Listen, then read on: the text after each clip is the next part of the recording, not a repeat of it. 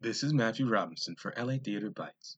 The Wallis Annenberg Center and four Larks present a new take on Mary Shelley's classic novel, Frankenstein. It's a story that many of us are familiar with in some form or another. My personal first experience with the piece was actually during an episode of the 90s PBS kids show, Wishbone. It's a fascinating tale, but how do you truly tell it in a unique way? Matt Diafo-Sweeney, Sebastian Peters Lazaro, and Jesse Rasmussen seem to have found a truly original and compelling way to do so. How do I begin to describe exactly how this play works? I try to go into theater productions as blind as possible, and to a certain degree, that is surely the best way to experience this piece. It is not a typical ensemble. There are some moments of dialogue, but this is not a traditional stage play. Sweeney, the director, co-adapter, and composer, has made, in a sense, an experimental music video put onto stage. But it's narrative, and it's deep and thought-provoking, boldly different, fearless in its risk, and absolutely mesmerizing at times.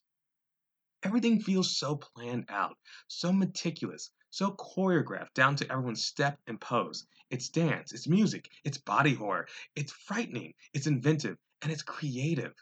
The cast is just about impeccable, brilliantly cast to be performers using their bodies, voice, and traditional strings as instruments. If you are a fan of the opera, dance, ballet, music, this is the play for you. I feel compelled to highlight a few performers in particular, but let me say that everyone on stage did a wonderful job. Max Baumgarten plays the monster, and he has a simply gorgeous introduction into the fray. Keela Packett plays the titular Dr. Frankenstein with a stage presence that gives his character instant authority. Yvette Cornelia Holsworth and Catherine Washington seem to effortlessly portray their emotions as well as perform the violin.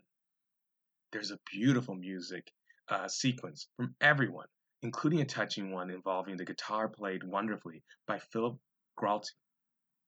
But even amongst these performances, Joanna Lynn Jacobs manages to stand out, particularly because of a striking and memorable and oh my goodness, can you believe what I'm seeing moment. But her operatic voice sent chills through me, and I dare not say more because I don't want to spoil anything else. But her big moment alone is worth going to the theater just to see. Claire Woolner plays Mary Shelley, who at times I was confused on whether she was Mary, Frankenstein, or perhaps even Igor. Her character, not her performance, is the only moment that left me a bit wanting. I feel that while Shelley was integral, the character gets sort of lost in the story. Woolner does a good job with the performance, but the character just felt unnecessary. It would have been interesting to see Dr. Frankenstein as a woman, though I think that it's fun that it was a man as well. But having both Shelley and Frankenstein on stage at the same time didn't quite give the effect I think the creators were hoping for. Warner still gives a chilling performance, delivering an eerie monologue coupled by a fantastic moment of light and horror from Packett and Baumgarten.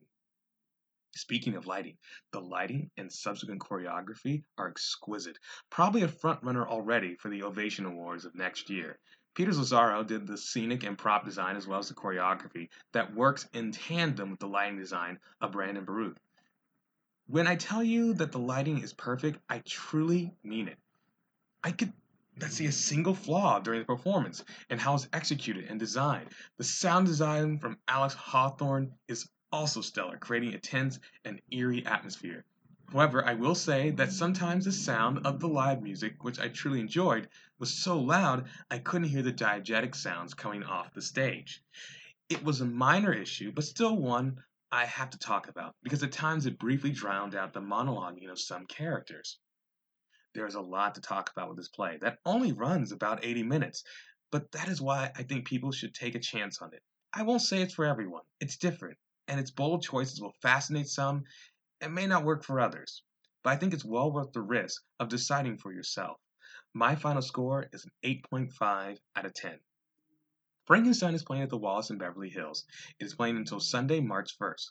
Tickets can be purchased at thewallis.org or by calling the box office at 310-746-4000. Thank you for listening, and please consider giving to LA Theater Bites' Patreon. It allows us to continue to have our website and podcast to help promote and discuss theater in Los Angeles. Until next time, I'm Matthew Robinson. I'll see you at the theater.